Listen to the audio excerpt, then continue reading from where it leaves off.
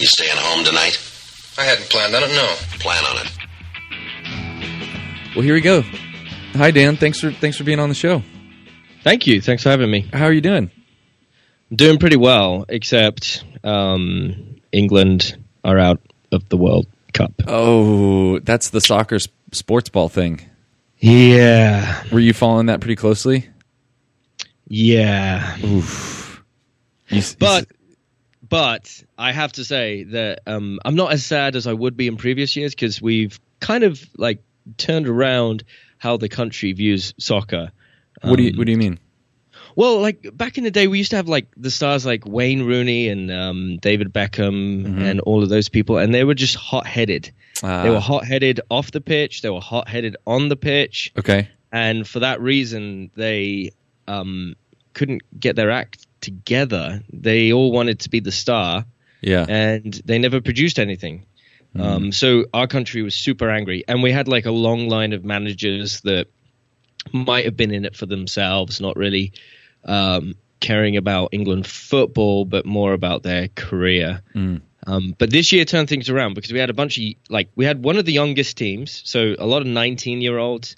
We had probably the most inexperienced team, and we had a manager that was so charismatic. There was this meme, in fact, of him comforting one of the opposite team members when he missed a penalty shot. I saw that picture, actually. Yeah. So that kind of characterizes the England football this year round. So I think a lot of people are really happy with the result, even though it's disappointing. It's a little bit easier to get behind a team like that. Yeah, for sure. So you are, to explain to people who don't know, you're an English native, right? Exactly. Yeah. Yes. Okay. Yeah. So you're just going to have to tell that whole story. I mean, yeah. I forgot that we were recording this. I thought we were just having a conversation. Yeah. That's what everyone always thinks. Well, yeah, that's what everyone always thinks. Well, first, if you could just explain real quick what you do at Net, or what Net is, and then what you do at Net. Absolutely. So I work for an American organization called Net Ministries. It's a Catholic organization. Before it's an American, I should have said that. Really, it's a Catholic organization. It stands for National Evangelization Teams, and each year we train a bunch of young people to go around the country and evangelize and do discipleship in a Catholic kind of context. So I came over about 10 years ago to serve as one of the volunteer missionaries that we recruit each year. And then I stuck around for many, many years. And now I'm in this position doing content developing and supervising a bunch of the staff members that oversee the teams. Yeah, it's great. So I love it. So what is your position entail? You're supervising the missionaries?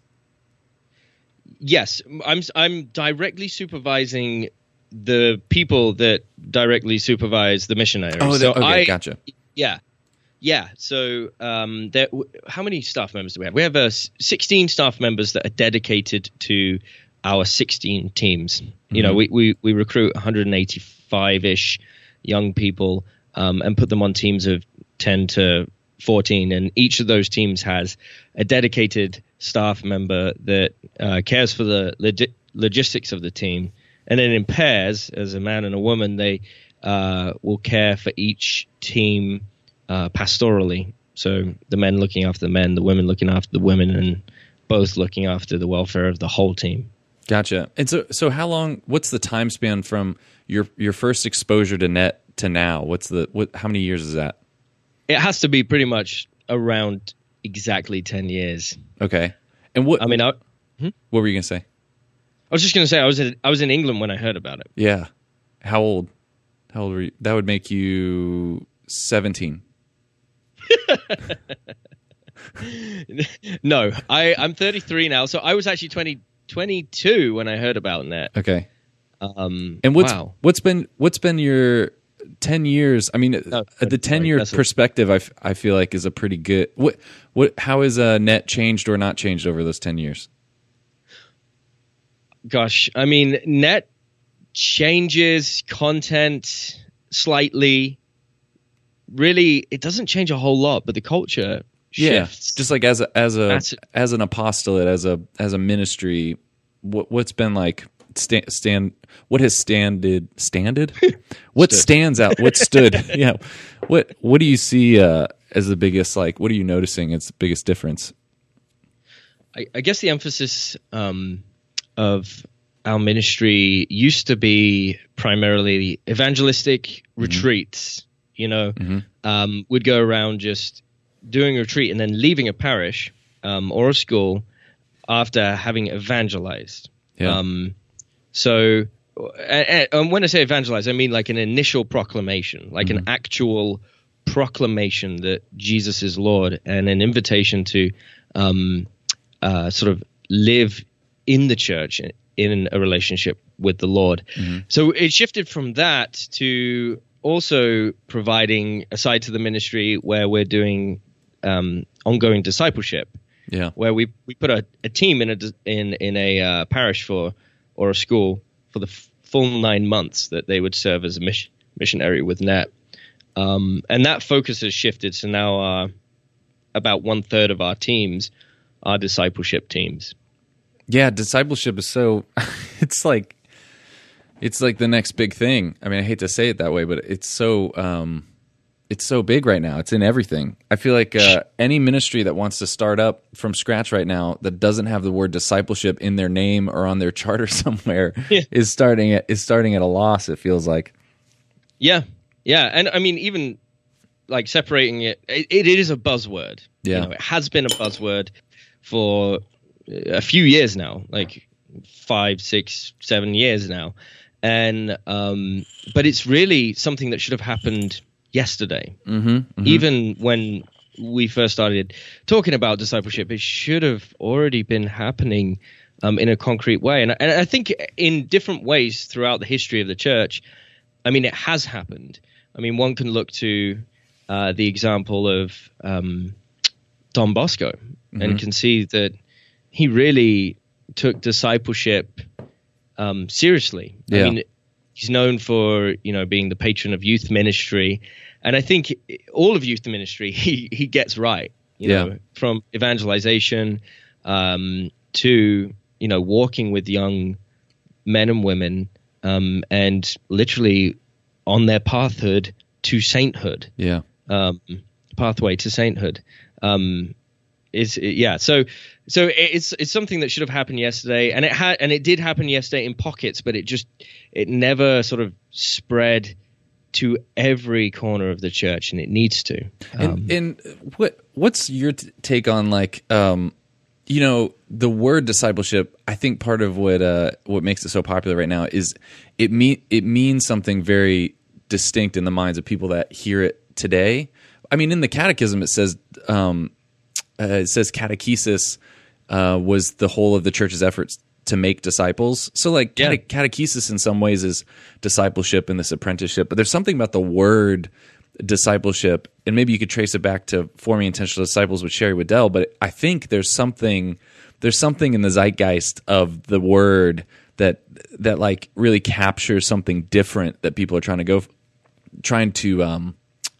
do. And it seems like, there is discipleship that is happening, but they haven't been calling it that. You know what I mean? Like, yeah, absolutely. Yeah. I mean, the word catechesis as well, like if you look in the general directory, they talk about it as the kind of entirety of everything. It's from the initial proclamation to becoming a mature Christian. Yeah. So that would include within there somewhere both evangelization and discipleship. Yeah. But I think that we have seen just the need to kind of distill what it means, what catechesis means, and to extract elements of it that need particular focus.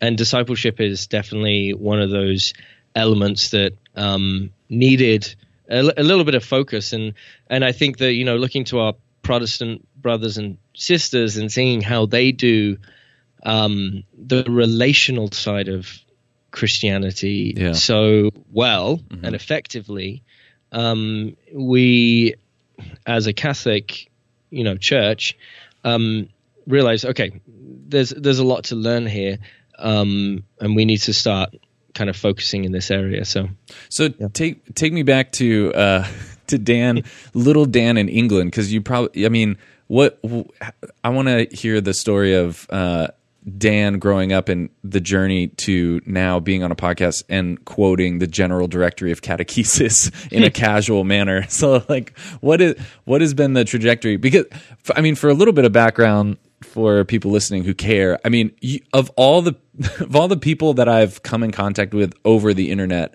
you're the person that lots of people around me have constantly said your name. Like, multiple people have said, you really need to get in touch with Dan Driver because I think you and him would really get along. So anyways, I'm really curious to find, I know like tidbits of your past, but yeah, man, bring us back to the origin stories. Right. I mean, I think I just want to start by saying that my story is really just one of showing God's love for all of us.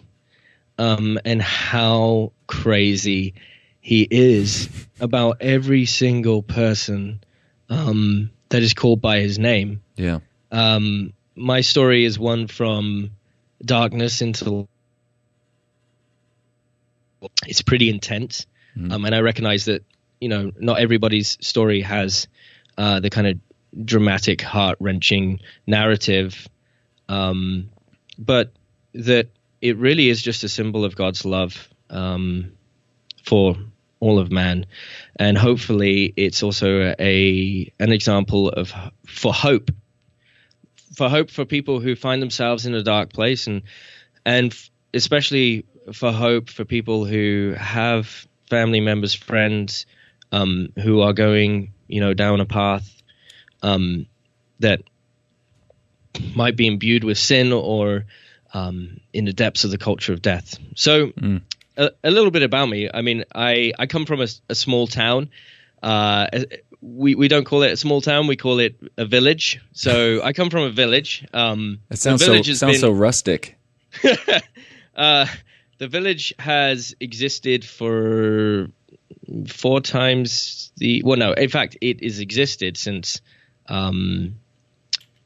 it's existed a long time. So the Shire. So you lived in the Shire. Okay. I live in the Shire. Okay. I mean, I literally live in Berkshire, or as a Brit would say, Berkshire.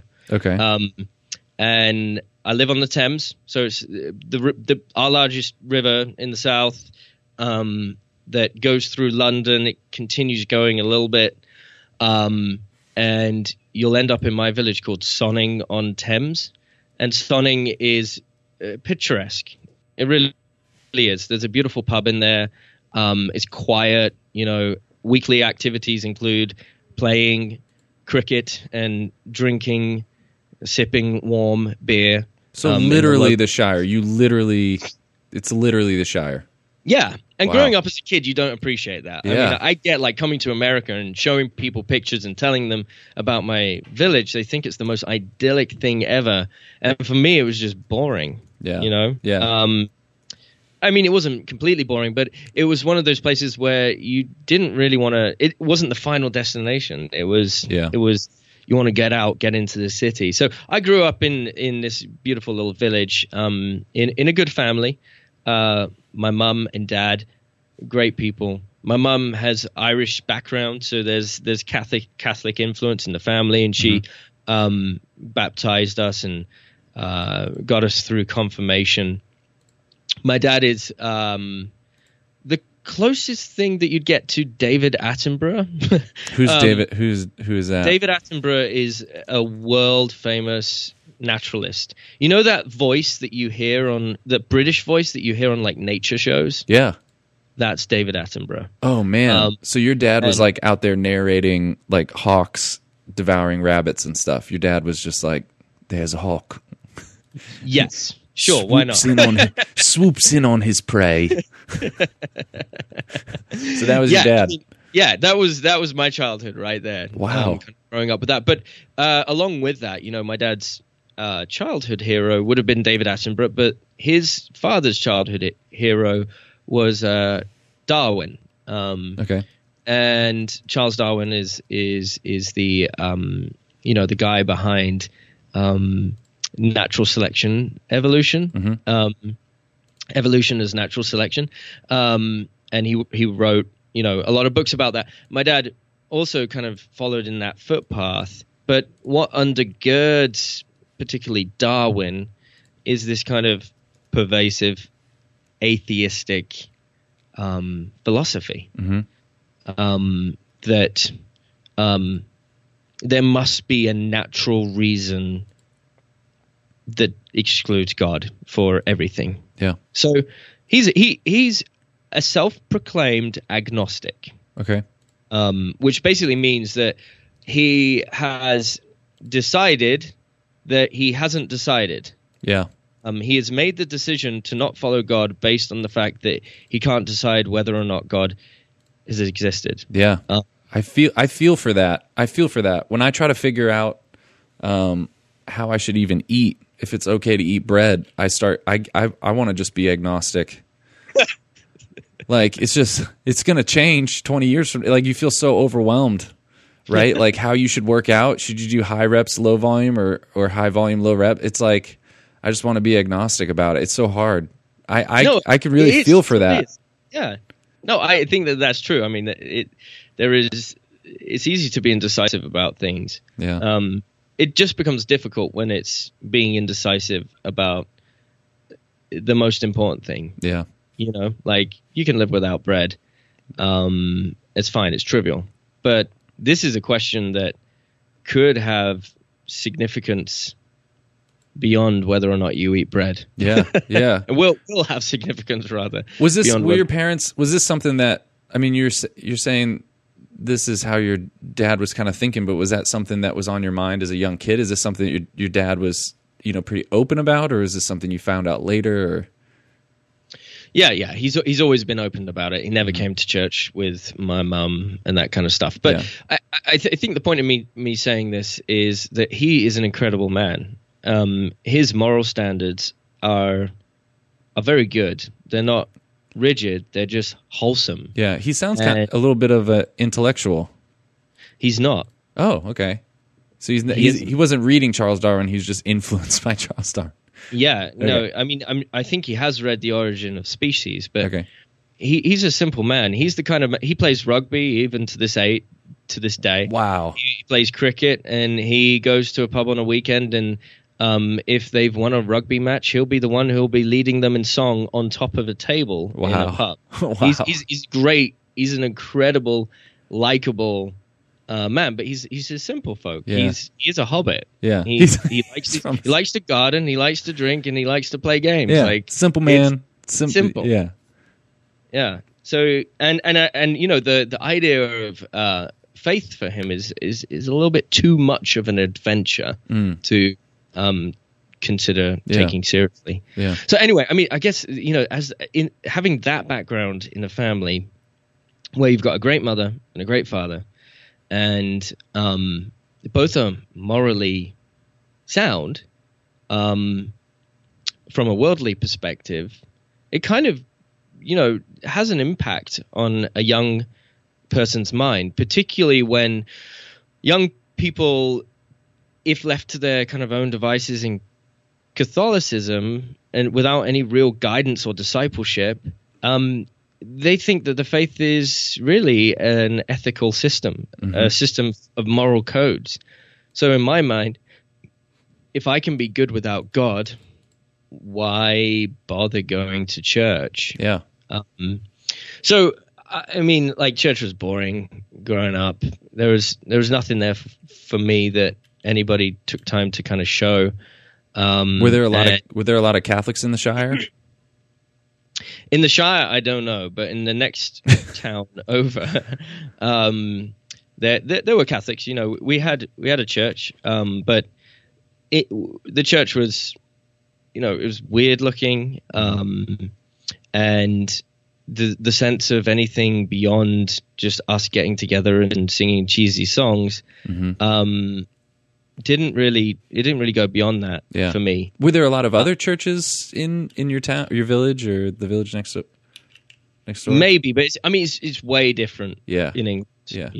The main faith, if there was a main faith, used to be Anglicanism.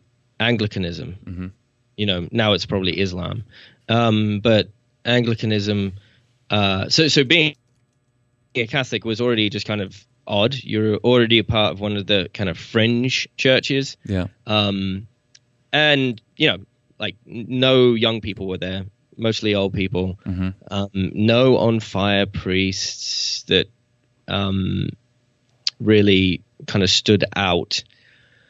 That's not knocking any of the priests that I knew. They were all lovely, but just nothing really that would appeal to a young person. Mm-hmm. So it was just natural to kind of drift away from that. And, there was a, when I was growing up, there was this Catholic boys club that I used to go to.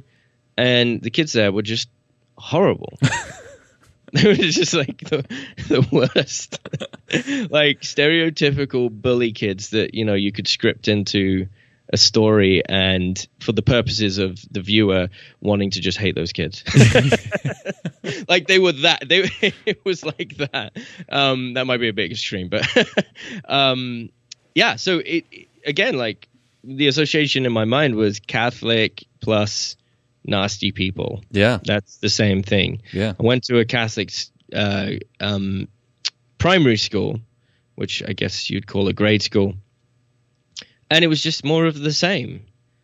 Teachers that weren't faithful, or at least apparently they weren't faithful, and kids that didn't really care about the faith at all. So by the time we got to confirmation age, like I didn't want to get confirmed because none of my friends were. My mum managed to convince me, and she did so with a box of Kleenex, and her tears streaming down her face when I told her I didn't want to be a part of it. Yeah.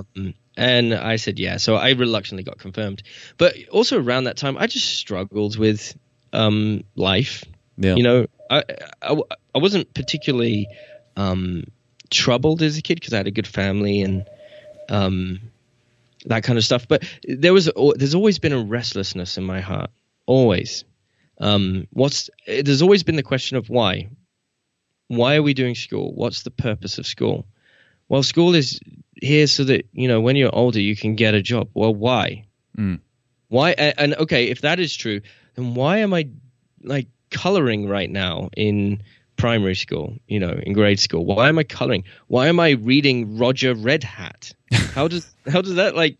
So I think just within me, there's always been this like restlessness of I don't get what we're doing here, why we're doing it. I also didn't care for social cliques. I've always been a social child, but I didn't either understand or it just wasn't important to me to be part of a kind of clique. Yeah. So I just floated around, and for that, it got me into trouble socially. I was happy to be kind of loyal to a couple of friends, but that got me into trouble because they wanted to be a part of cliques, and there was sort of vying for each other's attention within those cliques. So I experienced a fair amount of rejection as a kid, both from friends and from teachers as well. And that kind of just left a big question in my heart of, well, what's the purpose of all this?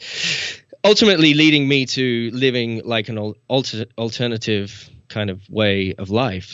By the time I hit 15 or 16, I realized girls are attractive, and some girls showed interest in me. So then my life sort of headed in that direction, and became kind of sexualized without any kind of formation in my life. My life philosophy was just live and let live, and be who you are supposed to be, which is true, but it was just without any guidance or formation. So around 16, I picked up a guitar, started playing guitar, started doing drugs, started hanging out with the alternative crowds, and I finally found some kind of meaning or purpose in my life. What made you pick up the guitar at 16? Girls. Probably me girls. Too, probably girls. Yeah, me too. Probably. I don't know if it was anything sincere. I mean, yeah. I wasn't musical before that. Yeah. What were you playing? What were you like? What were you using to get the girls? What were you like really mostly playing? I was playing bands like The Clash, which is an British band, and Green Day, and Blink-182. yeah. So that kind of, I was into that kind of sort of alternative scene, and I started playing in a band probably when I was 18, I think, or 19. But at that point, there was a big sort of turmoil in my life. Growing up, I had to move schools a few times because of different issues. Bullying that the school wasn't really paying attention to, and another, really early on, being hit by a teacher, and then later on, being bullied by other kids, and just constantly experiencing rejection in relationship. Wait, so was that was the teacher trying to discipline you, or was it just like? Man. It was because I wasn't interested in reading these books. Yeah, like stupid little books. They gave me nightmares, and my parents said, "You don't need to read those." Yeah, and teacher said, "You need to read those now. Go sit at the back of class on your own and read them." And then she just sometimes would walk past me, and if I wasn't doing what I was supposed to do, she'd clip me around the back of the head. Dang. Sounds wild out in the Shire. Oh yeah.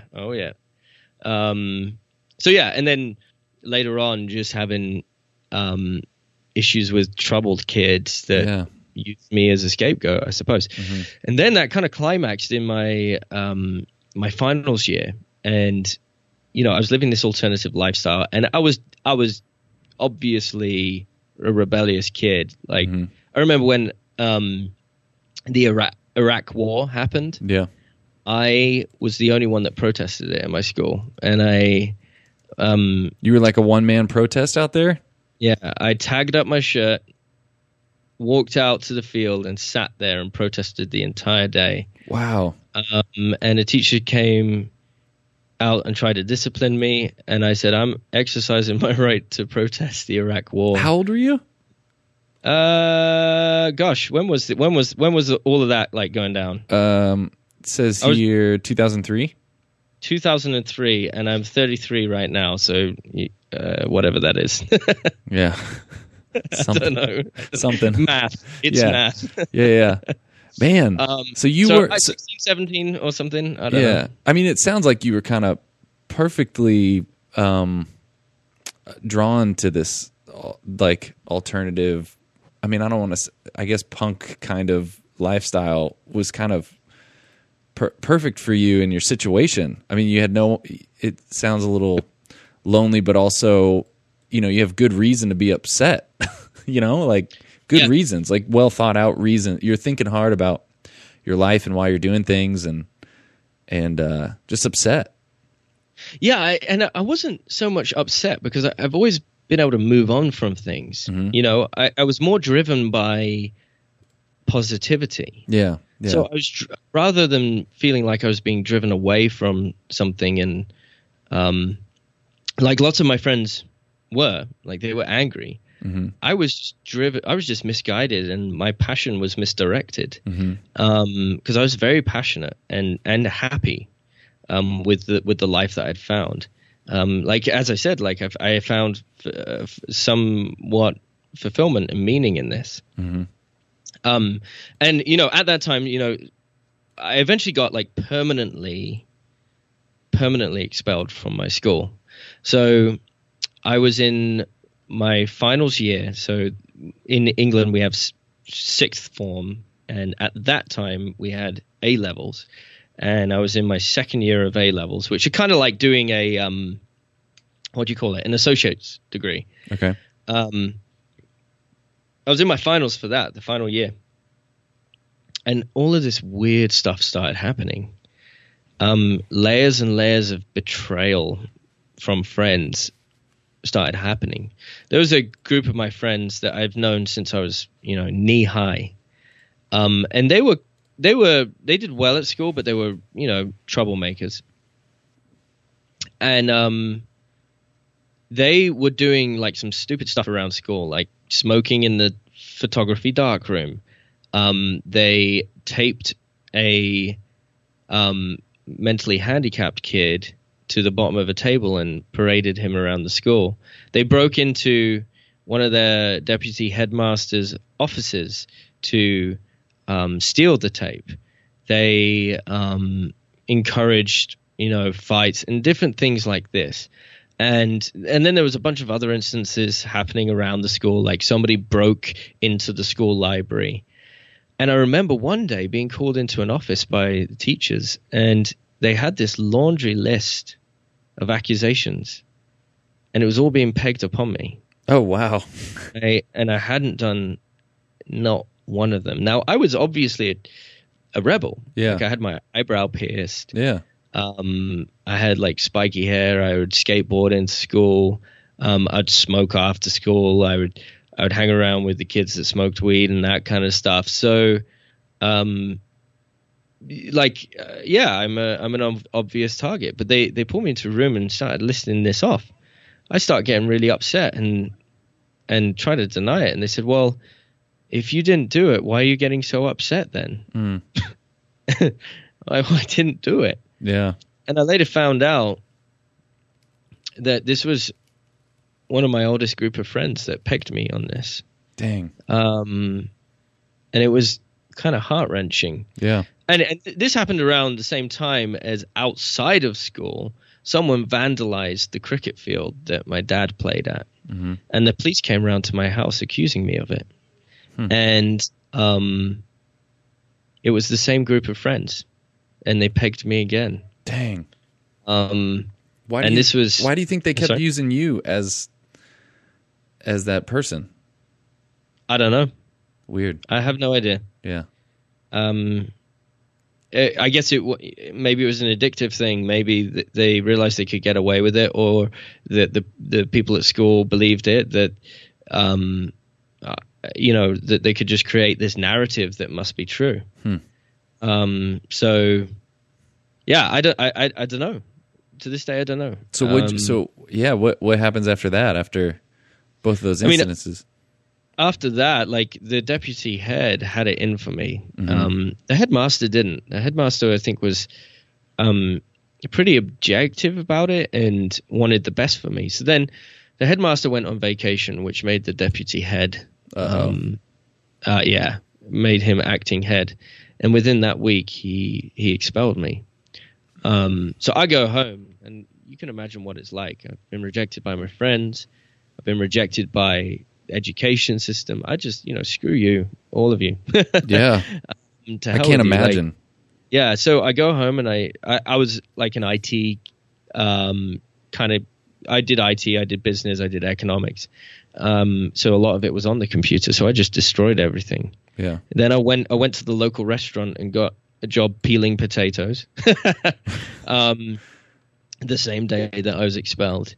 And 3 days into that job, my parents call me into a room, and they have this document in front of them highlighting every area where the school had broken the law in expelling me. Oh, dang. And they were like, "You need to go back to school." I said, "Well, no." I'm like crying at this point. I'm really angry. I'm using words that are too rude to use right now. Yeah. But I'm distraught. I'm like, I'm not going back. And they said, "No, you need to go back. Because you have to finish this." And was it like, I'm not going, partially because all of those old friends are still there, and partially because why am I even in school to begin with? Yeah, exactly. Yeah. I was kind of, after I got over the upset, I bounced back off things pretty well. So after I got over the fact that I'd just been betrayed and expelled from school, and it was embarrassing, and I'm an embarrassment to everyone at the school. Yeah. I was ready to just get on with life and just let life take me wherever it takes me. You know, I always lived in the moment. Mm-hmm. So this was just kind of annoying for me because I didn't want to go back, as you say, to like the why am I even at school? And then I didn't also want to go back and, I'm an embarrassment. Everybody knows what has happened. I'm an embarrassment. And so I go back and I finish and I pass everything. And I leave school after that, having got my A levels, very low marks, but having got my A levels. And I start with the job. And, at this time I'm doing like different kind of drugs and stuff. And I got it into my head that I could get away with growing marijuana on my windowsill, which, if your dad's like, well, if your dad's like David Attenborough, it doesn't really pan out well. Yeah. Because he's going to recognize a lot of different plants from a distance, which he did because he would just drive past and be like, oh, I wonder what that is. So I named the plant Mary Jane. Uh-huh. And I come home to check on Mary Jane one time after work, and the pot is there, but no plant is there. There's just crumbs of soil. Your dad had smoked it all. I picked it up and I looked at it. And I was full of just confusion and dread, and I turned around and he was in the doorway. I was like, oh, dang. So then at that point, they just gave me an ultimatum, like, look, this has got to stop or you're leaving home. And I said, fine, I'll leave home. Mm. So this started a pretty intense journey for me because I ended up moving in my town, which is Reading. So this is a relatively large town, which should be a city. And I started squatting in a house with a group of friends, and I decided to go to college there because college was at least super cheap in England. Like I could afford it, with a paper route. Mm-hmm. Like it was that cheap. So I started doing music at college and living in this squat, which is a place, like a building that's been kind of abandoned and basically druggies just move in. And I'm now at this point in my life, I become immersed into a rave culture. Mm-hmm. So I'm going to these illegal raves, which, how this works. And it's a culture that probably exists here as well, but it's massive in England. And how it works is that there are a group of, either drug gang members or whatever who find and locate like abandoned warehouses. They fill the abandoned warehouses, the different rooms, with DJs and speakers and drug dealers, and then they send out a text that night at like 11 p.m. and they'll say the raves are called free parties. They're free, mm-hmm. free parties. Yeah. So they'll say free party, this location, this time, be there.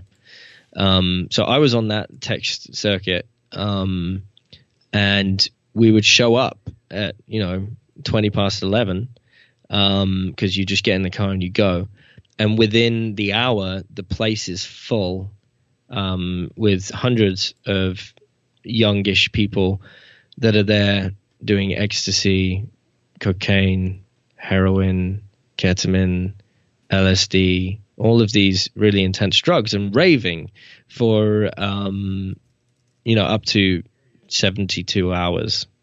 So is the idea that you throw the free party, but then you're going to make money on all the drug deals and stuff that you're bringing, like people that you're bringing in, you sell them drugs? Yeah. Okay. Yeah, there's drug dealers walking around with bags of different kinds of drugs. Yeah. And that became kind of the culture that I was immersed in, and I just when you're doing those kind of drugs, you're like the feeling that they give you is one of contentment and empathy mm-hmm. and love. So you have all of these artificial feelings associated with the culture. So it feels like it's great, but in reality, undergirding it is this incredible darkness. Yeah. And at that time as well, like started dating this Muslim girl, and she was like Muslim, like some Christians are Christian. I don't know if that makes sense, but they're sort of Christian by name, but then and they might even read the Bible or go to church, but the reality of their lived out life doesn't reflect their beliefs. Yeah. So she was kind of like that. So we actually lived together after the squat. Like when I met her, I started dating her, and I realized that there was something in my life that was a little bit out of control because I had this one friend who, Cam, and we'd hang out a lot. And it was probably after 5 months of hanging out with Cam that I realized that Cam was not a guy, but a girl. Oh, wow. She was a drug dealer. I mean, she would wear this like army trench coat, had a shaved head, looked like she could throw a punch, had a voice like a guy, spoke like a guy, commented on women like a guy. Great, beautiful heart as well. Like someone who I genuinely liked, but was in trouble with a lot of like gang stuff, and police stuff. So she was basically on the run constantly from different sources. But hanging out with her, like that was one thing that just made me go, oh, whoa, this is weird. Yeah. Another thing that made me go, this is weird, was we were at a free party, and I walk in, and inside this warehouse where the music is so loud, like there are a wall of speakers. When I say a wall, I mean it's probably 15 foot by 30 foot of large speakers. Dang. And pumping out the same music. So as the beat is going, the room is full of smoke from the smoke machine and then from people smoking. It would just shift a block of smoke about a yard out and then back with every beat. So this wall of smoke was just going. Yeah. It was crazy. So, walking around here, I remember the one time that just really made me go, okay, this is crazy. There was this kid. He was 12 years old. He must have been 12, no older than that. He had 2 leashes with 2 German shepherds on them, like snarling. And behind him, like 2 or 3 really large men. And as people were walking past, he was shouting orders to some of the people in the room who were 2 or 3 times his age and twice his size, ordering them what to do next. And the words that came out of his mouth should never be heard by anyone. Weird. So he was like a 12-year-old ringleader for a group of people. He must have. I don't think he was a ringleader. I think that he was the son of someone there who had the most power. So you just don't mess with him. Yeah. And coming away from that, I realized, okay, this culture is not necessarily something I want to be a part of. Long term. Earlier we were talking about like your draw to maybe an alternative lifestyle or like this more punk kind of scene, and you made a comment that it wasn't necessarily out of anger as much as it was seeking a different route and like positivity. Did you feel like this culture was more angry or more positive? I mean, it definitely doesn't sound like Woodstock. I mean, it doesn't sound like peace and love kind of. Well, yeah, it's a weird. It's constantly juxtaposed because you have there people that do desire that, and most of the people do. But then you have the people that underneath all of it, there's a great darkness of, drug dealing, which is often linked with like sex trafficking and all of this there's this horribly dark world. Yeah. So most of the, consumers of that culture are peace and love and all of that kind of stuff. And socialist in nature. I was definitely socialist and a lover of communist ideals. So and a lot of people were, so that was definitely there, but the intensity of that culture was not sustainable for me, and there were times when I'd take these intense drugs and experience really adverse effects like days later, like effects that made me think I was going to die. So I wanted to make sure that I was looking after myself. And at that time, I met that Muslim girl, as I mentioned, and we were dating. But she was the first person who showed to me that, you know, you can believe in God as a young person, and it wasn't weird. Yeah. She made it attractive. So you start feeling like this is not the scene for you, and do you start making a decision to kind of stop to get off the free party text list? Well, I wasn't that clever. All I did is I moved out of the squat, and I started living, cohabiting with this girl. And during that time, we did a lot of music together. She's an incredibly talented musician. She's still doing music right now, and you know, tours in the UK and other places as well. And so we'd write music together, and she took me to her country of origin, or her family's country of origin. We went to Iran. So around that time in Iran, we were there for a couple of weeks. We talked about like doing music together for life. And we had heard about this music school in a town called Guildford, called the ACM, or the Academy of Contemporary Music. And it's the place to go if you're serious about wanting to be a rock musician or a contemporary musician of any kind.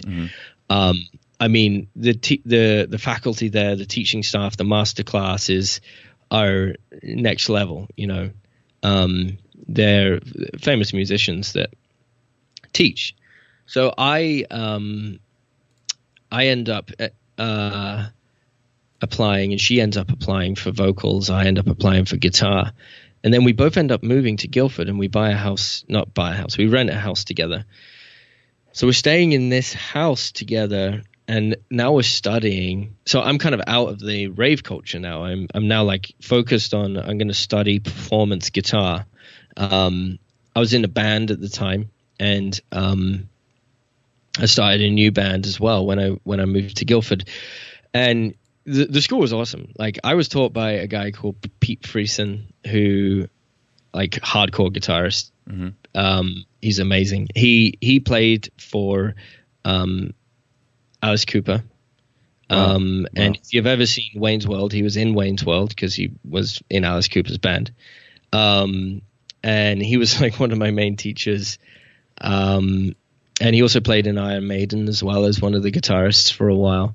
So, I mean, that's the level of like teachingship. It was amazing. It was a dream come true for me, because at this point in my life, when I decided what the meaning of life was for me, I looked to the bands that I listened to, and at that point my tastes had shifted from like punk and to alternative rock and funk. So my idols were the Red Hot Chili Peppers and Incubus and Jeff Buckley and bands I loved, like Hendrix and The Doors and all that as well. So I just wanted to live like them. I would look at their lives, and I would try to emulate how I lived, and I got it right. I'm like, look at Anthony Kiedis and John Frusciante. Like they did free parties, essentially. They did these free underground gigs where there was lots of drugs. They devoted their life to music. They devoted their life to kind of a socialist outlook on life and fighting for what is good in humanity. And they had the women, and so I had all of this, and I was gaining more and more of it, and yet something wasn't being filled in my life. So studying at rock school, like a climax really, to a point where the drugs kind of still had a big hold on me, and pornography was an issue, and sex was an issue. Like, so in my relationship with this woman, like, pornography was an issue, like, for both of us. Yeah. And after a while, she started to realize, you care more about drugs and pornography than you do about me. And so she broke up with me. And I was convinced in my mind prior to that she was the one who I'd spend eternity with. Yeah, you were going to make music with her for the rest of your life. Yeah. So I had allowed her to like weave her own personality into mine. And when she broke up with me, it was like a ripping of that. And I'd made some really bad mistakes in our relationship. Yeah. And the culture of death was imbued in that relationship as well. So she was very hurt from those side of things. And now I'm left as an empty shell of a man, with no kind of real direction. I started to try and pick up my life again. And was this like you had left the rock school at this point?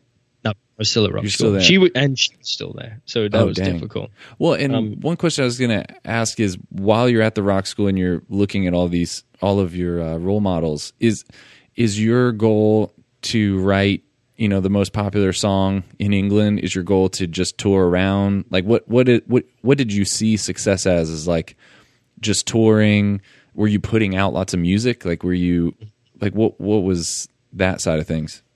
Yeah, so I guess the ultimate dream was to be in a band that, because I wrote music that had really cool music, and we did do lots of shows and release music and do videos and just be in that kind of world. Yeah. That was the ultimate goal. Yeah. Was it something that everyone there is kind of, because I imagine there's the people that are immediately wanting to get, or at least maybe this is how it seems today. It's like, you're getting an agent, you're getting, you're trying to kind of game the corporate route, or there's the just kind of being more loyal to the music in some way. Some people that are like, well, no, I just want to make really good music for people who really appreciate really good music. Like, which, was it just those two, or a third option that you were seeking after? Yeah, I mean, we did music business lessons, and one of the first things that our teacher said in that lesson was, if you're here because you want to just do really good music, then good luck to you. That's not going to work. Yeah. If you want to be a famous musician, you need to have your fingers in, or if you want to be a musician that can live, you want to have your fingers in many different pies. You want to be writing music for other people. You want to be in a band. You want to be doing session music for recordings. You want to have a wedding band. You want to teach. You're going to need to do all of these things in order to sustain your career as a musician. And if you think that you can call the shots on what your music is like, you're wrong. Pick your favorite band right now, and you see the record label that they're a part of. They dictate what comes out. The band might write, 30 songs and bring it to the record label, and they'll say, yeah, we like 5 of those. You need to write another 15 so that we can pick another 5. Yeah. And even out of those 5, they'll say, yeah, we don't really like that lyric there, or we don't really like the way that you've structured the song. You need to redo it. Dang. Or we've got a team of people that have redone it for you, and this is what we want you to do instead. Dang. There isn't really autonomy in record label music as much as people think there is. So the goal was just to be a working musician in some ways, like just to be able to live as a musician and do that full time.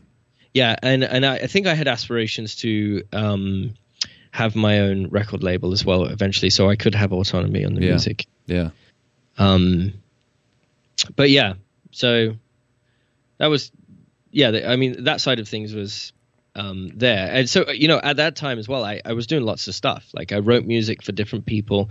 I'd released music across the country. I had my own music that I did, and I was in a band, and I was in a cover band.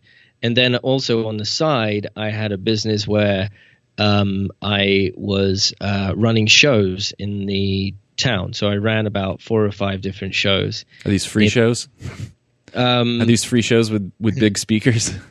No. Oh. They were like at local pubs, restaurants, and one at a theater. Gotcha. And, at that time as well, they had offered me kind of a scholarship to continue my studies at school. And then a local bank as well had offered me a grant to start a non-profit because I had this desire to tour with musicians and go to severely disabled children's like homes and teach them music. Oh wow! And do music with them because music can just sort of cut through severe disabilities and provoke reactions where like normal communication wouldn't. And anyone who has like a disabled relative will probably know that music has just this ability to bring alive a person who's severely disabled. Yeah, are you familiar with music therapy? Yeah, I've heard of it. Yeah, so I did read into it a little bit. Yeah. Mm-hmm. So I had a friend Gabby on here who does music therapy. I think she's getting her master's in music therapy, I think. Oh, awesome! So she's really into that. Yeah, man, it's really cool. And Ben Folds actually has kind of become a very big advocate for music therapy. Really cool. There's an episode people can go listen to. So wow. So I mean, did you feel? I mean, from the outside looking in, all of those things that you're engaged in, it sounds like you're experiencing at least some success. I mean, at least you could write home to your parents and say, "Hey, I'm doing okay. I'm doing okay." I mean, if banks are willing to write you a grant, I mean, it feels like you were not a starving college student. Right, I wasn't, and I was experiencing success, but that breakup happened around this time as well, and it just kind of it twisted something in me, and I, at that time as well, like after the shows and at different points, I was getting involved with cocaine and having these wild parties at my place, and there was just a lot of craziness, and there was a time that I got arrested as well and spent a night in a jail, and surrounding that was just this desire in me, like that twisted, and I remember vocalizing this to my friends and taking identity in the fact that I was so dark that I would say to them, I want to be known as the Prince of Darkness. But I didn't know what that meant. Like in my defense, like I didn't know that the Prince of Darkness is a name that we will euphemize for the devil. Yeah.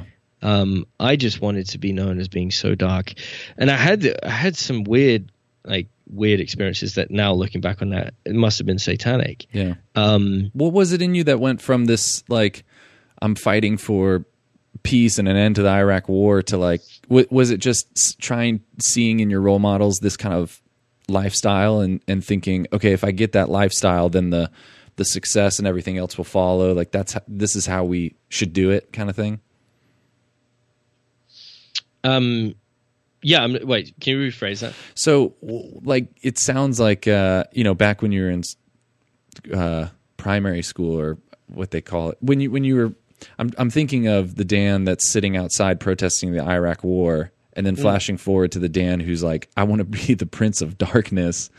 How'd you get to that point? Yeah, where did that turn? turn? Because again, like this juxtaposition of like the angry, rebellious person, but I'm also seeing in you this much more positive, upbeat, able to shake things off kind of side of you. So it seems a little out of character to be in a prison cell saying, I'm going to be the Prince of Darkness. Like that seems much more angry. It seems much more like having two Dobermans and like ordering people around a free party than it sounds like, Dan. Yeah, but it really wasn't, because I mean, what you have to realize that, in the Catholic world we view, or in Christianity, is we view most of the world in, even the most like, liberal of us view the world in black and white terms.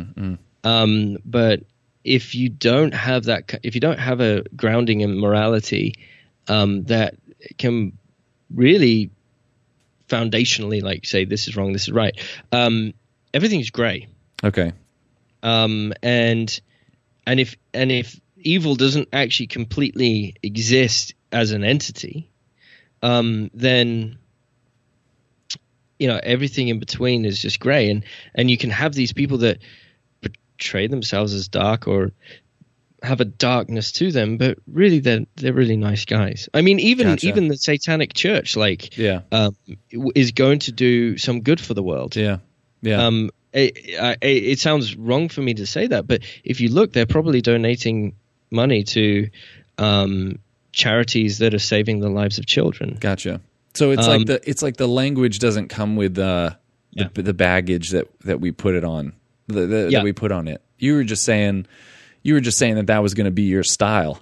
that was my style. Yeah, that's all I was saying. All I was saying was my style, and I took pride in it, and people loved it in me. They thought it was quirky, and my music reflected it. And just to kind of keep the story going, it's been a long time. I broke. So I was a skateboarder as well, and in my kind of middle of my second year, while all of this is happening, I broke my hand skateboarding, which broken hand plus guitar playing doesn't work unless you're Tony Melendez. Which I suppose it still doesn't work, but I can't use my feet to play guitar. I'm dependent upon both my hands. Yeah. I wasn't able to continue studying. So that just twisted me. I focused on the music business side of things, and then the partying and the drugs. And at that time as well, I had a new girlfriend in my life, and we were both just using each other. She was 10 years older than me at the time, and what's the age group of your listeners, by the way? I would say over 21 for sure. Okay. Yeah. Her profession was a full-time stripper. That was what she was. Yeah. So it was and it is significant to the story because later on she ends up having a conversion. But anyway, we'll get to that point. But anyway, that relationship was one where we were just both using each other, and it climaxed to a point where I realized in my life that everything was just wrong. Everything about me was wrong. When she kind of confessed her love to me and said, "I love you," and I protested and said, "But you promised me that love would never be a part of this." That's what I said to her, because we had made an agreement that this was just a relationship that wasn't going to be about that, because I was too broken for a relationship, and so was she. So she kind of confesses that, and I get really angry. And then I just realize in my life that something's gone wrong. And I start searching in my mind, and I loved socialism and communism. I was watching all these different movies from around the world, and I loved the movie about Che Guevara's story. Che Guevara is a communist revolutionary from Bolivia who started a revolution in South America. Through guerrilla warfare, and he used to be a doctor when he was younger, and when he was around the age that I was, he got on a bike and drove around South America to kind of find himself and give back. And in that he saw the disparity of wealth and the extreme poverty and the injustice of it. And at some point, something snapped in his mind, and he ended up going on to be this kind of guerrilla warfare revolutionary who's hanging out with Castro. And anyway, I loved that story. He was somewhat of an icon to me, and I just thought, you know what I need to do? My life's wrong now. I need to give back. I need to do something. Maybe I'll just go to South America and do the Che Guevara thing. Yeah, I'll do that. That's what I'm thinking in my head. Yeah. And around that time, my brother Liam had just got back from a pilgrimage in Medjugorje, and he and I had difficulty growing up. We didn't really relate well together. But he started calling me, and he was very happy to talk with me, excitable, joy-filled. and just fun to talk to. And it was like at that time, it was a real balm to the restlessness in my heart. Wait, so what's the age difference between you and your brother? Me and Liam's about 3 years. He's younger than I am. I'm the oldest. There's 3 of us. Another one is 6 years younger. So what was your relationship while when you're younger, you're going through all this, problems in school and stuff. What was that really? I mean, it sounds like that relationship didn't happen until much later in life. I mean, you're mentioning him now. Yeah. I mean, we, with my brothers, like, the youngest brother I got on pretty well with. Mm-hmm. And I was looking forward to when he'd get old enough so that I could give him, drugs with me, which is just a weird thing. Yeah. But then with Liam, it was just, we kind of existed alongside each other. Yeah. But we didn't really expend a lot of effort to care for one another. Mm-hmm. We had, difficulties in our relationship. Yeah. So this was kind of out of the blue that he'd be calling me, but it was timely. Mm-hmm. It was at this time when I'm starting to question my reality, what I was about, what I exist for. The question of why always existed in me, but now it was coming back to me when I thought I had found the answer. And he calls you after going Medjugorje, for people who don't know, is a place where supposedly Mary is appearing to I think 3 visionaries or three people, and maybe it's 3 in Croatia, right? Medjugorje is a place in Croatia. Bosnia. There you go. I think it's in Bosnia, but right on the border. Yeah. So it's a Catholic pilgrimage. Your brother had come back from, and so he's I guess reaching out to you. Yeah, I mean, he came back from a youth festival. There was about 50,000 young people at this festival. So he came back having experienced, a lot of joy and freedom, because he had questions in his heart. Mm-hmm. My late grandmother at the time, when she was alive, really Catholic, and Liam had some really fundamentally large questions about his existence and life. And he would ask her, and he would ask her to the point of it being irritating to her. And she said, Liam, in her Irish accent, because she's Irish and I can't do an Irish accent, but she'd say, Liam, if you want to find out whether God is real or not, you need to go to Medjugorje. You will get your answer there. Wow. And a week later, someone at his church had overheard him talking about this story and said, I'll pay for your ticket. Wow. Was your mom, a big, was your mom very devoted to Our Lady of Medjugorje? Not so much Medj at the time, but definitely Lourdes and Fatima. So she had heard of Medjugorje, and she was like, that's where you need to go. Yeah. Interesting. So that was what she said to my brother Liam. Liam went. Liam comes back. He's excited, and he just starts inviting me to things that weren't religious, but just to hang out with him and some friends that had also experienced that. Mm-hmm. So I started hanging out with these friends, and they're pretty similar to me, actually. They like the same bands. They look the part. They talk the part. The difference being is that they had a conversion. And as I'm hanging out with them, I start to just see in them this peace and freedom that I hadn't seen in other people as much. It wasn't super obvious, but it was there. It was enough to make me want to keep hanging out with them. And eventually, this led to them planning a trip to go to Medjugorje together about, a few months, 6 months later. And I decide that I'm not going to go. I'm not going. I'm going to go to South America and do the Che Guevara thing. You guys do your thing. But they kept pestering me, and Liam kind of was very shrewd, very wise in his convincing. He would say, but Dan, there's great communist and Muslim history in Bosnia, and you can go see it there. And I'm like, yeah, but I mean, I haven't really heard about Bosnia before. Like, South America is where I want to go. And he'd come back and be like, Dan, look at these pictures. What do you notice? I said, well, I noticed that there's a lot of really hot women in it. He's like, yeah, these women, they all live in Bosnia. And they outnumber the men greatly. And I'm like, oh, okay, that's cool. I can get behind that. And then, to just cap it all off, he kind of came back to me and said, Dad, okay, I promise I won't ask you anymore. But what if I got somebody to pay for you? And that's not it. What if you just come with us, you travel with us, we fly into Split in Croatia, and then we'll drive a few hours to Bosnia. But when we get to Medjugorje, you can stay there one night with us, only one night. You don't have to come to anything religious.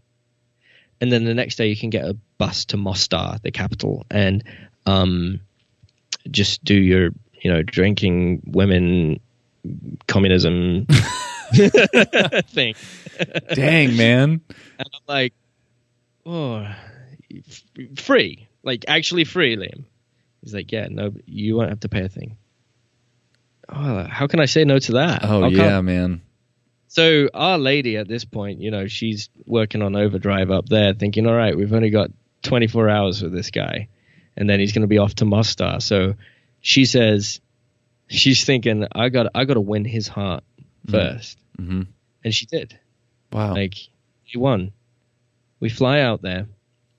We're driving, and if you've ever driven, or if you've ever flown to Medjugorje, you fly into Split in Croatia, and then you drive down the Adriatic coast, which is opposite Italy, along Croatia, and then into Bosnia. And on that time, like, oftentimes there's a Medjugorjean tour guide that will be telling you the history of the area and all of this kind of stuff, like pointing to some cliffs and say, you see those white cliffs there? Yes, well, that's where they got the rocks to build the White House in America, and all of this kind of interesting stuff. But as they're going, they're also praying a rosary, and I'm thinking to myself, as my brother Kieran, the youngest, he pulls out his rosary and starts praying. I'm thinking, gosh, you're just chained to this thing. You're chained. And we get to Medjugorje, and I'm still not having any of the religious stuff, but I'm with Liam and his friends and my other brother, and I'm having fun because they're comfortable with going out for a drink, and we stay overnight. And I think, all right, I'll stay for this next day because Liam had told me about these waterfalls nearby that I needed to see. So I was like, yeah, okay, all right, I see the waterfalls, but then I'm going. And this was at the time of the youth festival as well, so it was a year later or something, with 50,000 youth, and they're all about to go off to mass, my friends and brothers, and I'm like, all right, I'm not going because it's the religious. You do the religion, I'm gonna just do my own thing. Yeah. So they go off, and then I'm left to my own devices, walking around beautiful sunshine in Bosnia, mountain, and hundreds and hundreds and hundreds of young people everywhere. Yeah. And they're just walking around hand in hand, arm in arm, at the side of the road, banging a djembe, dancing, smiling, laughing, talking. And I'm looking around, and I see their faces, and I see the expression on their faces, and I think to myself, oh, I've never had that. And I'm thinking, a week ago, I was on all kinds of drugs at this festival, and I remember saying, "This is the happiest moment of my life," in my stupor, and now I'm faced with true joy, and it's stabbing me like a dagger to my heart because it's just piercing the truth that I am not happy, and that is true joy, and I don't have that, and I've never had it. And at that moment when I said, and I've never had it, a voice interiorly came back to me and said, that's not true. And I started like some kind of dialogue saying, well, no, it is. I don't have that. Like, the drug thing doesn't count. I haven't been happy ever. And then a memory came to me of being very small and being at church, and my mum pointing to the tabernacle in church and saying to my child ears, inside of there is heaven. And I remember the extraordinary minister going over and opening up the tabernacle. And as it opened up, my little child mind imagined perfect Simpson sky, blue sky with these fluffy white clouds just like floating. And then that memory kind of just faded. And the knowledge that at that point in my life, I had the level of joy that all of these people are experiencing in the safety of my mother's care. And it started angering me. I said, well, great. I've effed this up. I'm not that child anymore. I've lived more than a decade not as that child. I'm an adult now. How can I get that joy again? I've not become who I was supposed to be. Like all of these people here, they seem like they're on that right path. I've messed it up. And the voice came back to me again. And bear in mind that like there is no formation inside of me at all. But this voice that came back said, no, you can become a child again. And that didn't make any sense to me. I just remember rejecting that notion, saying, well, no, I can't be a child again because I'm an adult. I have messed up the past however many years of my life. I cannot be that again. Yes, you can. The voice comes back. Well, how? How is that possible? And then the invitation to consider what a child is like came to me. And I just started thinking about like a child, like the life philosophy of a child, the limitations of a child. A child is limited to, it needs authority in its life. Otherwise, it could end up with itself getting killed if it just runs across a road. It needs guidance to know not to run across the road. It needs to be told like when and what to eat. It needs to be directed. It needs to be obedient. The child needs to learn from others who are more experienced than them in order to be a healthy human. And that was something in that moment that came back to me, and I realized, okay, I think I can like be at least open to that idea. So I'm walking around and I'm seeing all of these people, and it's just daggers to my heart, just daggers, reminders. Sorrow is just piercing my heart. My heart is breaking. And I come to this statue there, which is called the Risen Christ statue in Medjugorje. Yeah. It's a 30-foot statue. It's huge. Bronze. It was shipped in, or rather it was flown in by a helicopter as a gift from JP2, a somewhat private gift by JP2 to Medjugorje. And the significant thing about it is a risen Christ statue. So it looks like a crucifix, yet there is no cross binding Christ. It's him rising with his arms wide open triumphantly from the grave. That there's this imprint on the ground of him rising out of the grave, and just in this sort of crucifix position.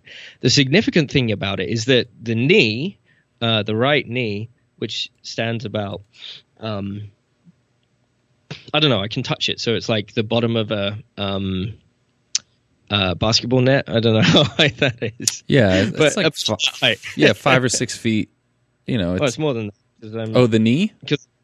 Yeah, the knee. So it's higher than that, because I remember having to reach like up. It was above my head, I think. I mean, it has been 10 years, so I might be wrong about that. But I'm pretty sure it's above my head. And I'm like sat around there. I'm not actually next to the statue. I'd heard about the statue from my brother prior to the trip, and there's like lots of people around, and there's this little Italian lady who kind of elbows her way to the front in true Italian fashion, and pulls out this like stack of napkins and just starts swiping at the knee with each new napkin, and then bagging the napkin. I'm thinking, what is she doing? And I remember this story that Liam had told me. He told me that from the knee, this water just appears and then trickles down the knee, and it just reappears, and it's been happening since like, I don't know, the 90s or something. And it happens constantly. And Liam had like told me about it, and he said he had sent me some scientific report on it, this detailed report that had shown inconclusively, they didn't know what it was, because every time they were sent samples, they ran the tests, reported the tests, but then sent the samples back saying, okay, here's what it is, but you've probably sent us the wrong thing, because this is human tears. And I'd read that report, and I was like, oh yeah, this is that thing that everybody thinks is a miracle. And I think, yeah, it's not a miracle. Like, look at it. It's a big bronze statue. It's warm out here. Condensation's going to happen in that thing if it's hollow. And it will find its way out through cracks. Or even more like darkly, people have probably stuck some kind of pipe underneath it and allowed it to trickle water into it, so it comes out and gets these suckers to buy into the fact that it's tears. Now, Liam had told me that the miracle significance was that it's a symbol of Our Lady perpetually crying at the foot of the cross until all of mankind is brought back under his reign. Anyway, they clear, and I go up to it, and I knock on it to see if it's hollow. It's not like obviously or very hollow, and I try to look for the cracks, and I can't see any cracks. And I look around the whole thing to see if I can see any signs of pipes or anything like that, and nothing like that. And eventually, I say, "Well, I know what tears taste like, so I'll just put it to my mouth." Dang.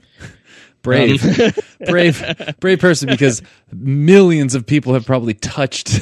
It's probably the most bacteria-laden statue in the area in like 20 miles. Well, the way that it appears, I try to see if I can see where it's appearing from, and the droplets just are suddenly there. Yeah, and you can't see like where they originally came from, and it's really annoying because they're coming from somewhere, but it's like, where are they coming from? It's almost like it's coming through a super porous, like they just start as imperceivable little tiny dots of water that you just start seeing. Yeah, and then it just drops, and you can't find any one source. And so I swipe it, put it to my mouth, and it tasted more like blood than it did tears, because it had that kind of metallic flavor. And then from that point, like, I don't remember much, but what I do remember is ending up in a confessional. Like, it doesn't really make sense, but at some point I must have made the decision on my own that was true, and what I had been experiencing, the remedy to what I was experiencing, was confession. And I didn't know what confession did, really. Yeah. I knew that it was an opportunity to tell my sins. Maybe I just wanted to go speak to a priest. I don't know. I end up in the confessional after, trying this water. And then I'm pouring out my life to him. Like, I just tell him everything. And when he's done, he gives me penance, and I leave, and I walk outside, and my friends had somehow figured out that I was there.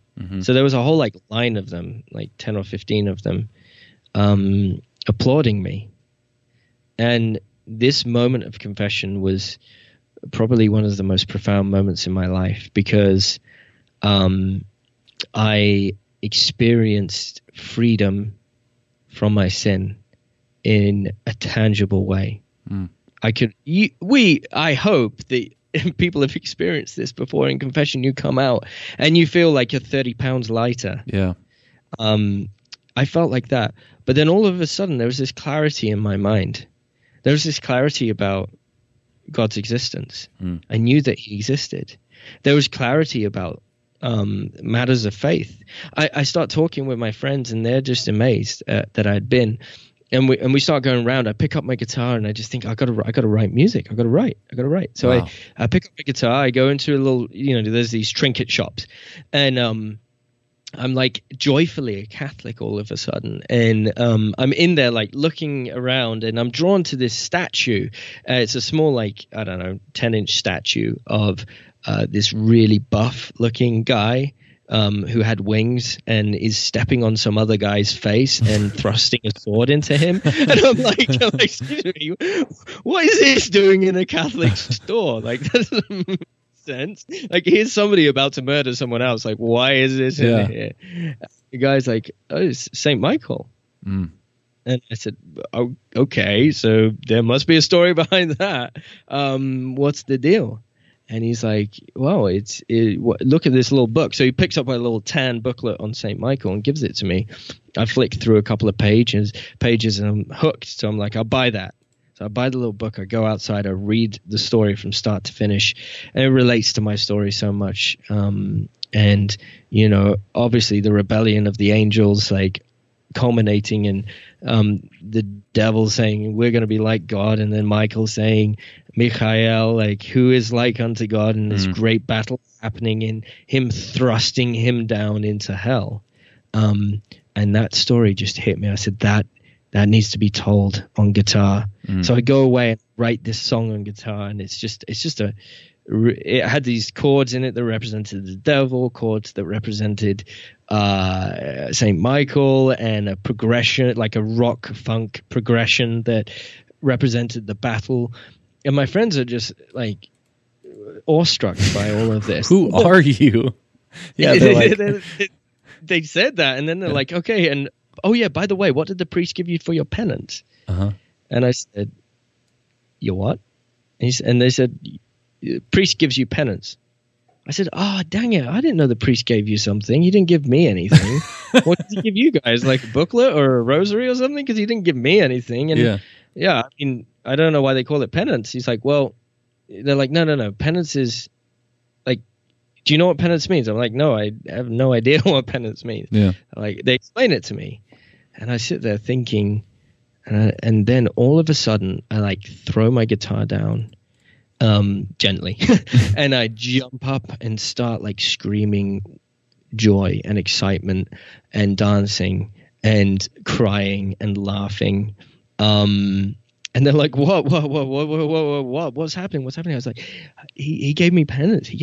I said, well, what did he give you? I said, well, I just remembered what he said. He said, and I thought he was just suggesting something nice to me. He said, you need to go out and get yourself acquainted with St. Michael. Oh, wow. Like, you guys, you don't realize this. Like, he said that, I forgot about it because I was just thinking about like being free, and I walked away, and that must have stuck with me or something, because I ended up in this store and I saw this statue and I didn't know what it was, and then it led to me buying this little booklet, which led to me writing this song, and I feel like I'm like connected to this Saint Michael or whoever he is. Yeah. And it's amazing. And they were just like flabbergasted by that. And as the day went on, this is still day one, by the way. Yeah. As the day went on, like I something came to me. I was like, guys, you realize something? And they said, well, yeah, what? And I said, well, you know Mass? And they said, yes, Dan, we know Mass. I'm like, well, you know, like the piece of bread in that? And they're like, yes, Dan, we know the piece of bread. I'm like, well, that thing, like, it's not a thing. It's like, that's actually God, right? Because, like, Jesus said, like, something like, you know, take this, eat this, it's my body. And they're like, what the heck is happening? Like, who are you? And I'm like, yeah, so if that's true, doesn't that mean that, like, we should, like, always want to, like, eat it? And they were like, oh my gosh, this is crazy. And I'm like, I'm like, can we go to Mass now? And they're like, well, let's have a look. There's like 20 masses a day or something in Medjugorje. Yeah. They're like, yes, we can go to Mass now, but it's not in English. I'm like, I don't care.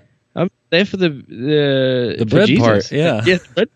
And I went there and I experienced through that just this great healing, and a revelation came to me. The last time that I put something on my tongue, it was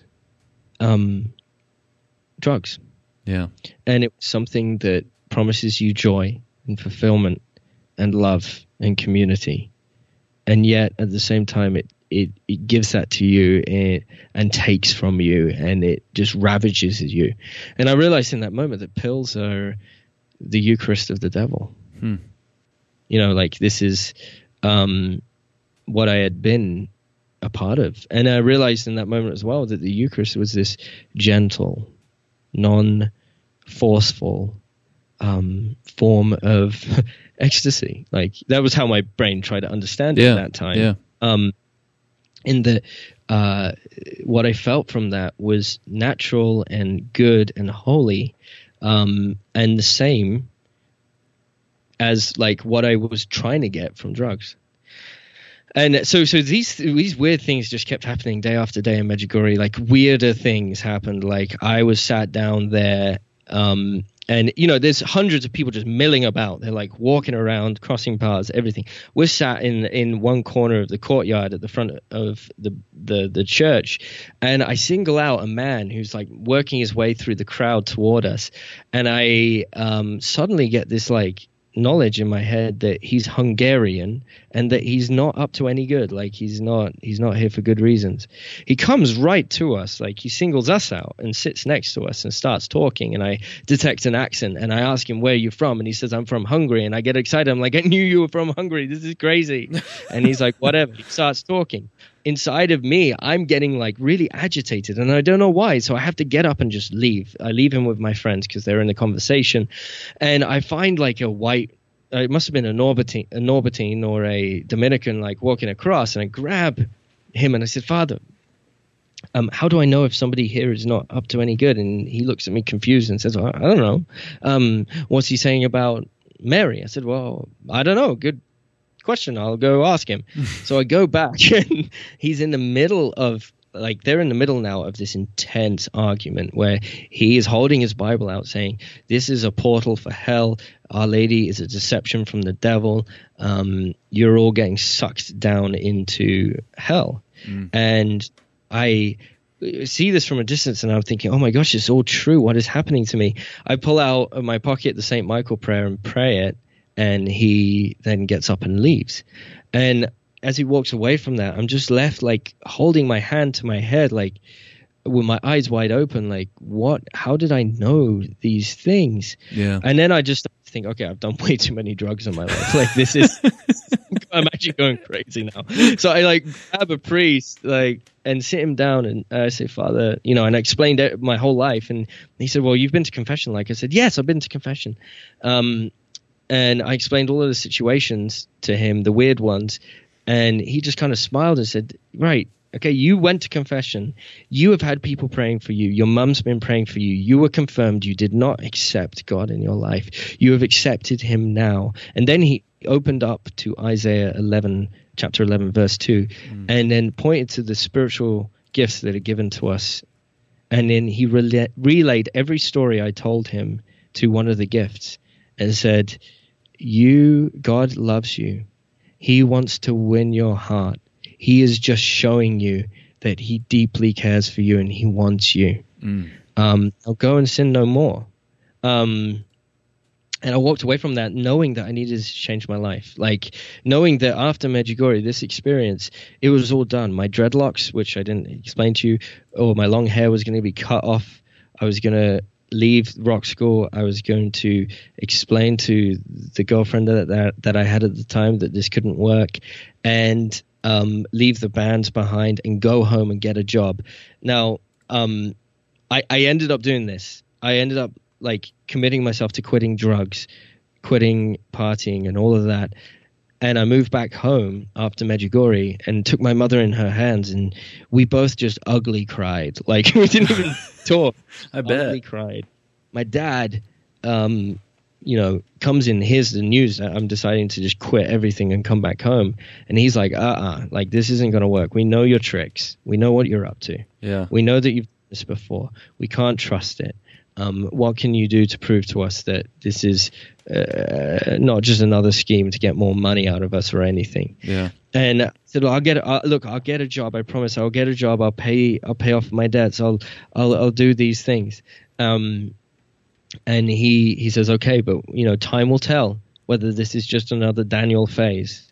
And so, you know, he's come from a place of like, you know, faith doesn't exist, so this is something else. Yeah. which, now 10 years later with a wife and a kid working for a Catholic organization. I wonder how he reconciles that. But anyway, that's another story. So I started working on this vineyard, making wine in my local town, and just jumping into the faith, reading C.S. Lewis, reading the Church Fathers, reading the Catechism, reading the Bible, reading Venerable Mary of Agrada's book, The Mystical City of God, about Our Lady, and reading Saint Athanasius, and just digesting all of this stuff. And at a certain point, having left behind rock school, and everybody thought I was crazy. Like, it was around the time that the movie Into the Wild came out. So when they heard that I just left and started working on this vineyard, they thought that I was going to go out and eat some weird roots and die. But I pretty much had severed most of the ties for the time being, and started to experience lots of weird repercussions from probably demonic stuff in my life, getting lots of prayers with priests and attending the sacraments almost daily for several months. Fell in love with the Desert Fathers and this hermit way of life, and prayed to God, I don't want this world. It's always been in me. I've always known that I'm not, that everything, what's the question for everything? What is the purpose? I've always known that there's got to be more. I want you solely, Lord. I want to be a hermit. That day, I was actually offered by my boss to take up a position where I would be needed for 16 hours a day working on the vineyard in the harvest time. And he said, look, we need to know that you're going to be here. So I have this little old camper trailer that's hooked up to some electronics around the back over there. I mean, it's in the middle of a field facing a 13th century walled garden and a vineyard and surrounded by woods. So there's no one around, and I totally understand if you don't want it, because it's kind of solitude. And I just into laughter and said, "You're an answer to my prayer." He's not Christian, so he just looked at me like, "What the heck are you talking about?" So I ended up living in this thing for 2 years. Dang. I would digest more and more, and I had priests come. They blessed it. They walked all around it with a hyssop branch and blessed it, and they would come inside. And one priest even brought the Eucharist with him. We had adoration in there, and he let me receive it, and it became this holy formation ground, this kind of spiritual womb for me to just work, manual labor, making wine and working on the vineyard while studying the faith. Wow. That led me to want to pursue vocation more formally, and the CFRs at that time, the Franciscan Friars of the Renewal, that are based in New York, had a couple of houses in England, and they would run U2000 events and different festivals. So I attended those and met with a priest there called Father Emmanuel, and he became my spiritual director 10 years ago. Wow. Also 8 years ago, whatever it was. And through that relationship, I started just living. I visited them several times in Ireland, England, Northern England. And then I eventually did a vocation discernment weekend with them. And at that weekend, there was this American guy who had done NET in the USA. And he had come over to me and said, "Oh, you should consider NET. It's in America." And I thought, I'm here to be a CFR. Yeah. I am never going to consider what you're talking about. But then, if at lunchtime that day, Father Emmanuel said, "You should do NET. I did NET a long time ago." I said, "What?" This is weird. And then I went and spoke with the vocation director, who was Father Gabriel. And he said, "Yeah, you're not ready to be a CFR. There's no way we would accept you right now. You need to go do something like Franciscan University in Steubenville or NET Ministries." Yeah. And I said, "All right, fine." Going away from it, just dumbstruck by the fact that 3 people in the short space of time had mentioned NET. And just thought, okay, this must be something from the Lord. And also the $100,000 price difference of the 2 options he gave is a pretty deciding factor. Yeah. So, I decided to do NET based on a complete whim. It to get me to the States is a whole nother story, which I'm not going to go into, but it was this crazy story that I shouldn't be here, but I ended up here anyway. And then just realized for the first time in my life that to be a saint, you don't have to be a hermit. You don't have to be, there's a universal call to holiness. Meanwhile, like at this time, like the girl that I told you about, like she had seen my crazy conversion. And I started just feeding her letters from St. Paul on the dignity of women. Oh, wow. And one comes back to me and says, I'm never going to strip again. Wow. I'm again. I'm like, oh, that's great. This is really positive. It wasn't conversion, but it's like she had made a decision not to do it again. And then later on, I would send her like the dignity stuff on the dignity of life. And she came back and she said, I will never, I'll never contracept or have an abortion again. And then later on, she just started reading stuff on her own. Yeah. And she said to me, before I came out to the States, I want to be Catholic. She moved back to her country in Denmark. And on her 33rd birthday, that just happened to be the time, the only time in the year that they received people into the church was on her 33rd birthday. Wow. And she was received into the church.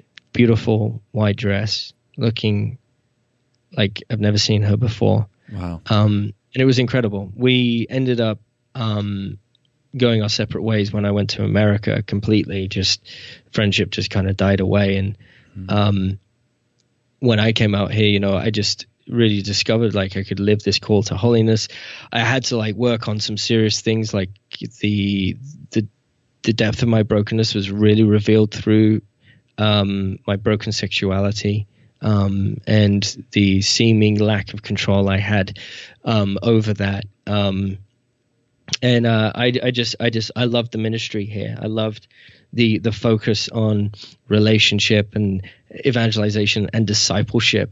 And so I stuck around for year after year, and eventually got a job here and met my now wife, who has the opposite story to me. She was homeschooled and lived a perfect life. But like coming into this relationship together, just seeing how God, like, he really does write straight with crooked lines, Yeah.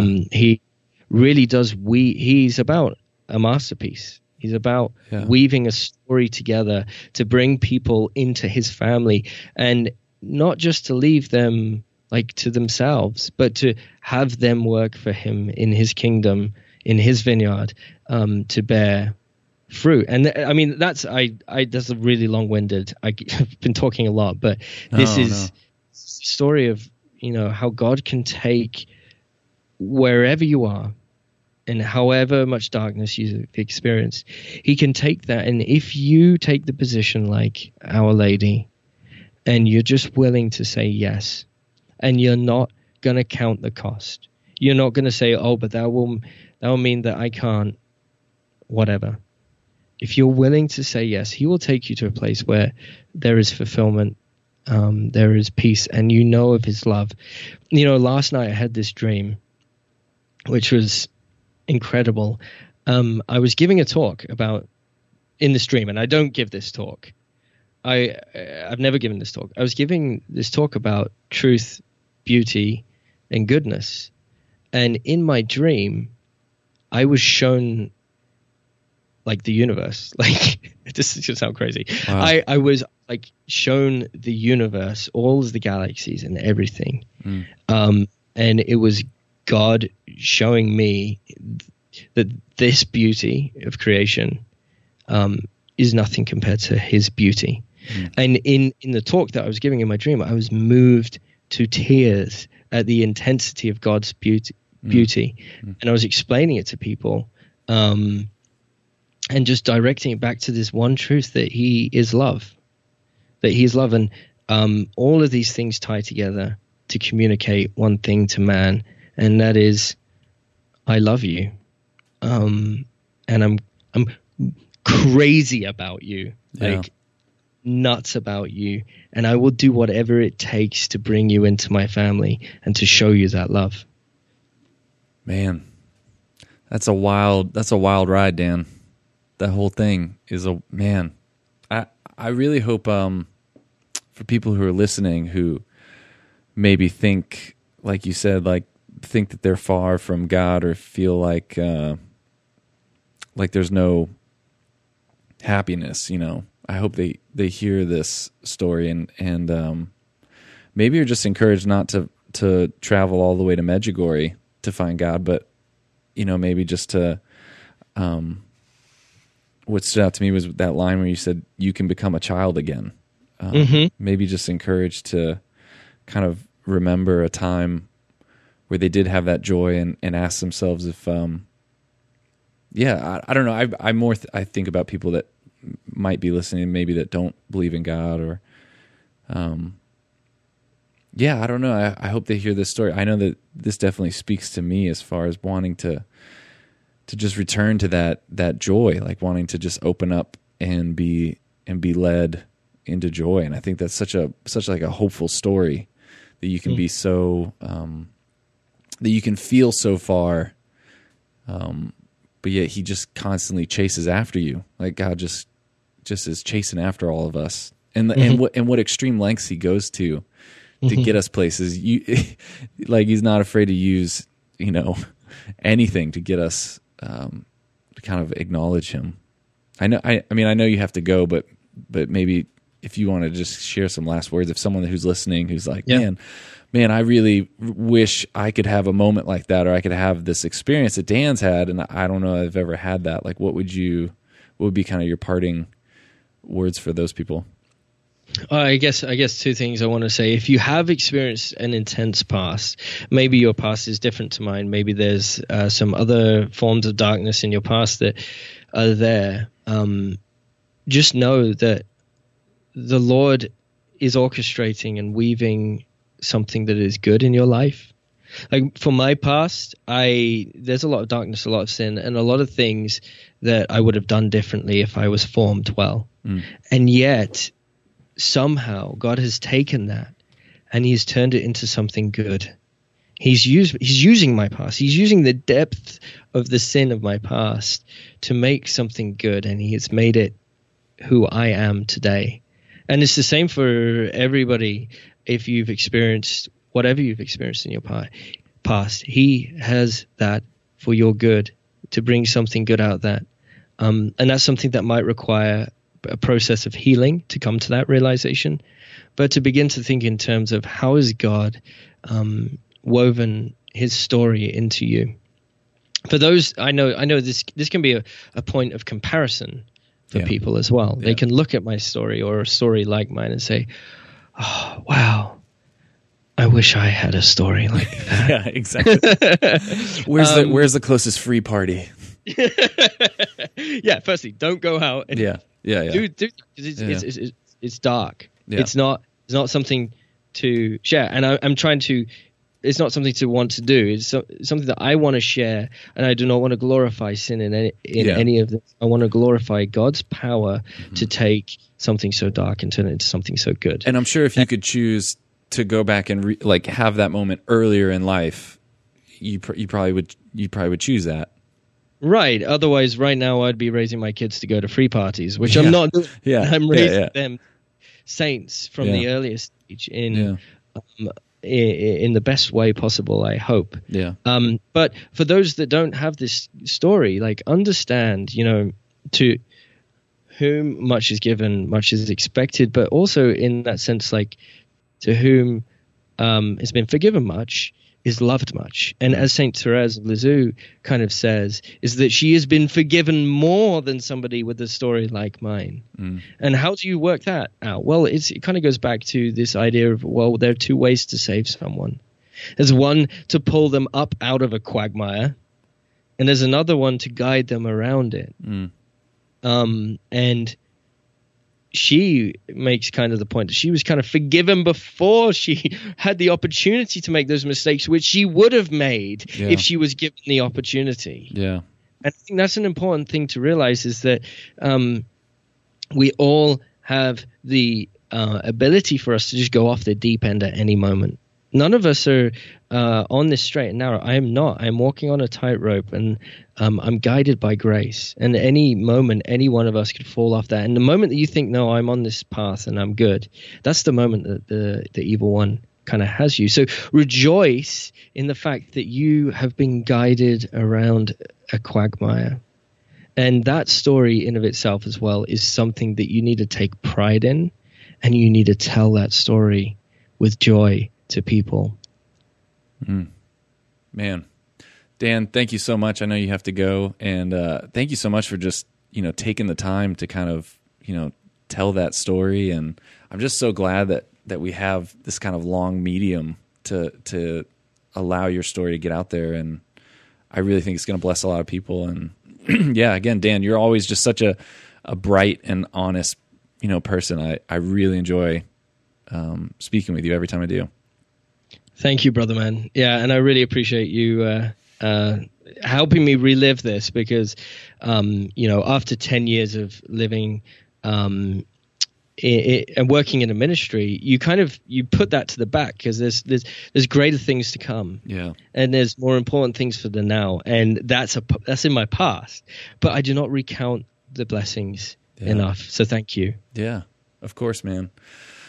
Well, tell people where. I mean, this is the part where if you want to plug anything or give some shout out or a place where people, I guess, could get in touch with Net. I have links to Net in the show notes, but yeah, anything like that you want to put out? Check out our website and our Facebook page, and then also we host a podcast as well, which is that's right.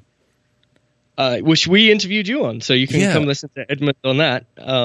And the podcast really is, I interview different people who are working in ministry or are involved in ministry for their perspective on the current state of ministry. And there's lots of really good episodes, which I think that will be of value for you if you consider yourself a missionary disciple. You're on Fireside right now? With Net? We're on iTunes. We're probably you host on Fireside. So if I link to awesome, okay. Yeah, awesome. Yes. Okay, cool. Well, thanks so much, Dan. I'll have all the links up here and everything. And again, thanks for coming on. Yeah, you're the man. Thanks so much, brother. Yep. Take care. God bless. Bye now. Bye.